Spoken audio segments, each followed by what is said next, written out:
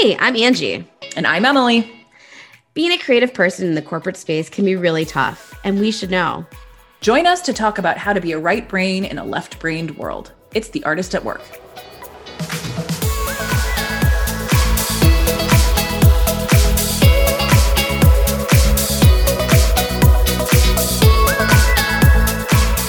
Hello. You guys, today we are going to talk about this elusive thing called boredom. Boredom at work, what you do, how to work through it, how to sit in it, and really, how you feel about it in general. So, Emily, why don't you kick us off? Yeah, I think that, again, like, as we have said about many of the concepts we've been discussing over the last few weeks, like, we have been taught to believe that these feelings and these sentiments are bad, and they're not. We are lucky enough to have the luxury of boredom. And that's a cool place to find ourselves. It sucks. It's annoying. But sometimes being bored is, what leads to weird internet searches that, for me at least, take me down to weird, Tony performances from 1982, which I highly recommend everybody check out. Everyone knows that's what happens to you. Clearly. It's making me think about a song lyric from high school that boring people are bored. Which, I don't think that's true. No, I don't think so either. But when it comes to work, how have you approached it? If you've got some extra time on your hands because you do your work faster than other people on your team, maybe with the same workload, do you consider yourself bored? And then do you ask for more work? Or how do you handle that? The biggest, I think, thing that I need to personally unpack as far as boredom and work go hand in hand is that I need to remove boredom from guilt. It is okay to not feel guilty about feeling bored at work. And because you feel bored at work, you don't have to feel guilty that then you are looking at performances from the 1992 or 82 Tonys on YouTube. Sometimes that's just what you want to do. You need, as a creative person, to give your brain that break. You need to allow yourself to be able to explore things that your boredom unlocks for you that maybe otherwise you wouldn't have time to see or think about. And I think that that's a road to creativity, and who knows what that's going to unlock for you when you might need it somewhere down the road. Yeah. And I think what's really cool about boredom or being bored, especially at work, is that it gives you that space. So if something does pop up, you have space to put your energy into or your time into. And if you are, again, I've said this before, but if, your nose is just barely above the water, when a big wave comes, you're going to drown. Instead of if you can breathe easily, when a big wave comes, you'll pop up and rise to the occasion. Yeah, those sort of spaces of time make you a little bit more resilient and more able to bounce back more easily. You are a person who likes to be busy and likes to do things. So what does boredom feel like to you, and how do you deal with it, and how do you kind of live in that space of boredom? How do you fill that time if you want to? Yeah, I would say that I'm not great at being bored. I'm not great at that. There's always something to do, always something to fill. But I do find when I kind of just sit there, I want to, grab a notebook. I want to write something down. I'm quick to turn on music, or it's hard for me to sit in silence or to sit with extra time. I'm like, wow, I could really be using this differently. So I've kind of had to reframe boredom as just a sort of rest time. So just doing things that I wouldn't typically do with my working hours, and leaning into that with, again, music, podcasts, Instagram, whatever it might look like, but not having guilt or shame around wasting time has been something I've had to kind of grow up into. That makes a lot of sense. And I think it, speaks again to you're wanting to be busy and do things and be active and be productive. I just wrote down as you were saying these, I sort of wrote down 4 words that I all associate with one another. And I somehow, they all Venn diagram themselves in a way that I haven't yet figured out, but it's, boredom, how is that different from silence? How is that different from anxiety? How are they all different from distraction? Those 4 things are all really very intertwined for me. And probably in certain moments are the same thing for me, but I have very different feelings about each of them. When things are too quiet, I get anxious, but am I bored or am I just quiet? Am I distracted or am I bored? Like, how do those all work together? And like, how can I sort of like funnel each of those feelings that might all be the same thing into something that makes me feel most creative or most content in the moment?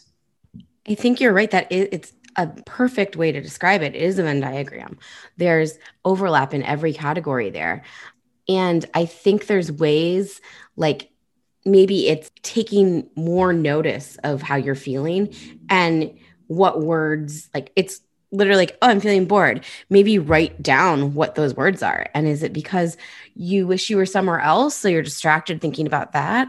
Or you're out of work to do. So now you're trying to like go through your to-do list. And, I think it's important to kind of like stop yourself when you're in boredom and be like, why am I bored? And it's not always a bad thing. Right. Sometimes it's okay to be bored and sit in the discomfort that you feel from thinking you are bored, right? Like, oh, I'm bored, but maybe it's why I'm bad at meditating, I think, because I'm uncomfortable with silence, which is in that weird Venn diagram that I'll draw at some point. And it's because that sort of stokes in me an anxiety in a way that like, shouldn't be there because I want to be doing things or making things or thinking about things, or more detrimentally, consuming things. And like, sometimes it's just okay to sit with my own thoughts and be a little bit quiet and feel a little bit bored. I don't think that there's anything inherently wrong with that. And I think that we've got to kind of change the way we think about that stuff. That reminds me of this really cool emotional guidance scale. There's 22 like emotions. At the top is like joy, appreciation, empowered, freedom, love. And the bottom's like fear, grief, depression, despair, powerlessness. And boredom is actually number 8. So it's actually pretty high up the scale. Right above it is contentment. And right below it is pessimism. Wow. It's sort of like what's the word? Neutral? No, it's the fulcrum. Yes. It's absolutely. Fulcrum. Yeah. So I found it fascinating when I first became aware of this scale where boredom fell, and it wasn't low. Yeah. Whereas like, I think there's such a connotation around boredom, but really it's just below contentment. It's fascinating. And that means there is sort of a luxury about being bored, because when you are bored, it means that you have time to be bored, right? And that is luxurious. That is, golly, I bet a lot of people wish that they could be as bored as we feel sometimes. That's really, we're lucky to be able to feel bored. Yeah.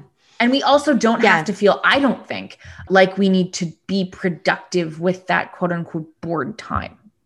Well, and I think that's a mindset shift, giving yourself permission to play and rest and not be productive or efficient with every minute on this planet. And I definitely have had to learn that along the way. I think the word in general certainly during my lifetime, it's just had sort of a pejorative connotation that maybe doesn't need to be there. Maybe we just, as this chart has done, it's neutralized boredom, and it just is, it's a sense of stasis. It's just living. It's just being, it's just breathing. It's just, maybe meditating is boring to me because boring is good. And it should just be like a time to kind of breathe in, breathe out, and not be actively trying to grind with my productivity, and not actively trying to make myself have fun or feel sad or feel nervous or feel excited. It's just a time to just be. Yeah. And I think what's kind of cool, I feel like over the last year, we've had more space to be bored because there's no social calendars filling up, or people aren't taking our time from us. And what's been cool is literally not having plans and just letting like the day unfold however it could. And that was so different from how I was living my life. So I think that being able to live it, not just for a short period of time, over a year, there's a shift. And I think now I crave a little more slowness than I used to. You've said this before, and I think that it's such a great point. Having the luxury, again, to be more deliberate with our time sort of like, allows us to reframe like exactly that. So let's be a little bit bored. Why the hell not? Like, being bored's cool and it's fun. And again, we're very lucky to get to be bored, because the other thing is when you talk about something like boredom, you're inherently saying that there is something on the other end of that, right? Like, I am bored now, I am implying that during other times I'm not bored and I'm busy and I'm nervous and I'm frazzled and I'm frantic. So bored is kind of where maybe I want to move toward more and live a little bit more in, is boredom. Maybe that is like, breathing room and happiness that we all need. Yeah, it feels more spacious, which I think is the word that's more attractive to me, because it feels like there's air around my time, my responsibilities, and rest is sort of built into spaciousness. I think maybe, mindfulness has been a real buzzword over the last decade or so, at least in my world and in my circles. And maybe that's how maybe I need to reframe boredom as mindfulness and time and space. Maybe I need to feel lucky that there are little 15-minute slots of my day where I get to feel bored, and I don't anxiously await them to pass so that I can again immediately feel anxious again, which is typically my normal vibration. And maybe I just sort of live in the boredom and don't feel like it's a bad thing. And it's just nice to have some time to be bored. Yeah, I think reframing the word bored for a word that makes sense to your life will make that stasis feel better for you. I agree. I think we've cracked the code once again. Yeah. God damn. We are here solving life's problems. You are so welcome. As usual. You know what we should do? Honest to God. Well, this is a really good idea. We should host a little Artist at Work cocktail hour and talk about, redefining words and how we can bring a word and figure out how we can sort of reframe it to make it better work for us. Bring a word that you have been taught not to like. Bring a word that you don't think is really that cool or that interesting or that you don't like about yourself. And let's find our board and reclaim it and feel really cool about it. I love that. Okay. So yeah, workshop coming soon. Yeah, I guess so. Yeah, maybe it's, whatever it is, Zoom, Clubhouse, we don't know. We're doing this all on the fly. Yeah. So yeah, think about your word. How can you reframe bored to make it work for you and fit into your life and not kind of roll your eyes when it comes up? I'm going to go to Home Depot this weekend and get a 2x4 and just nail it to my office wall. Happy to be bored. Thanks, y'all. We'll see you again soon. Yeah.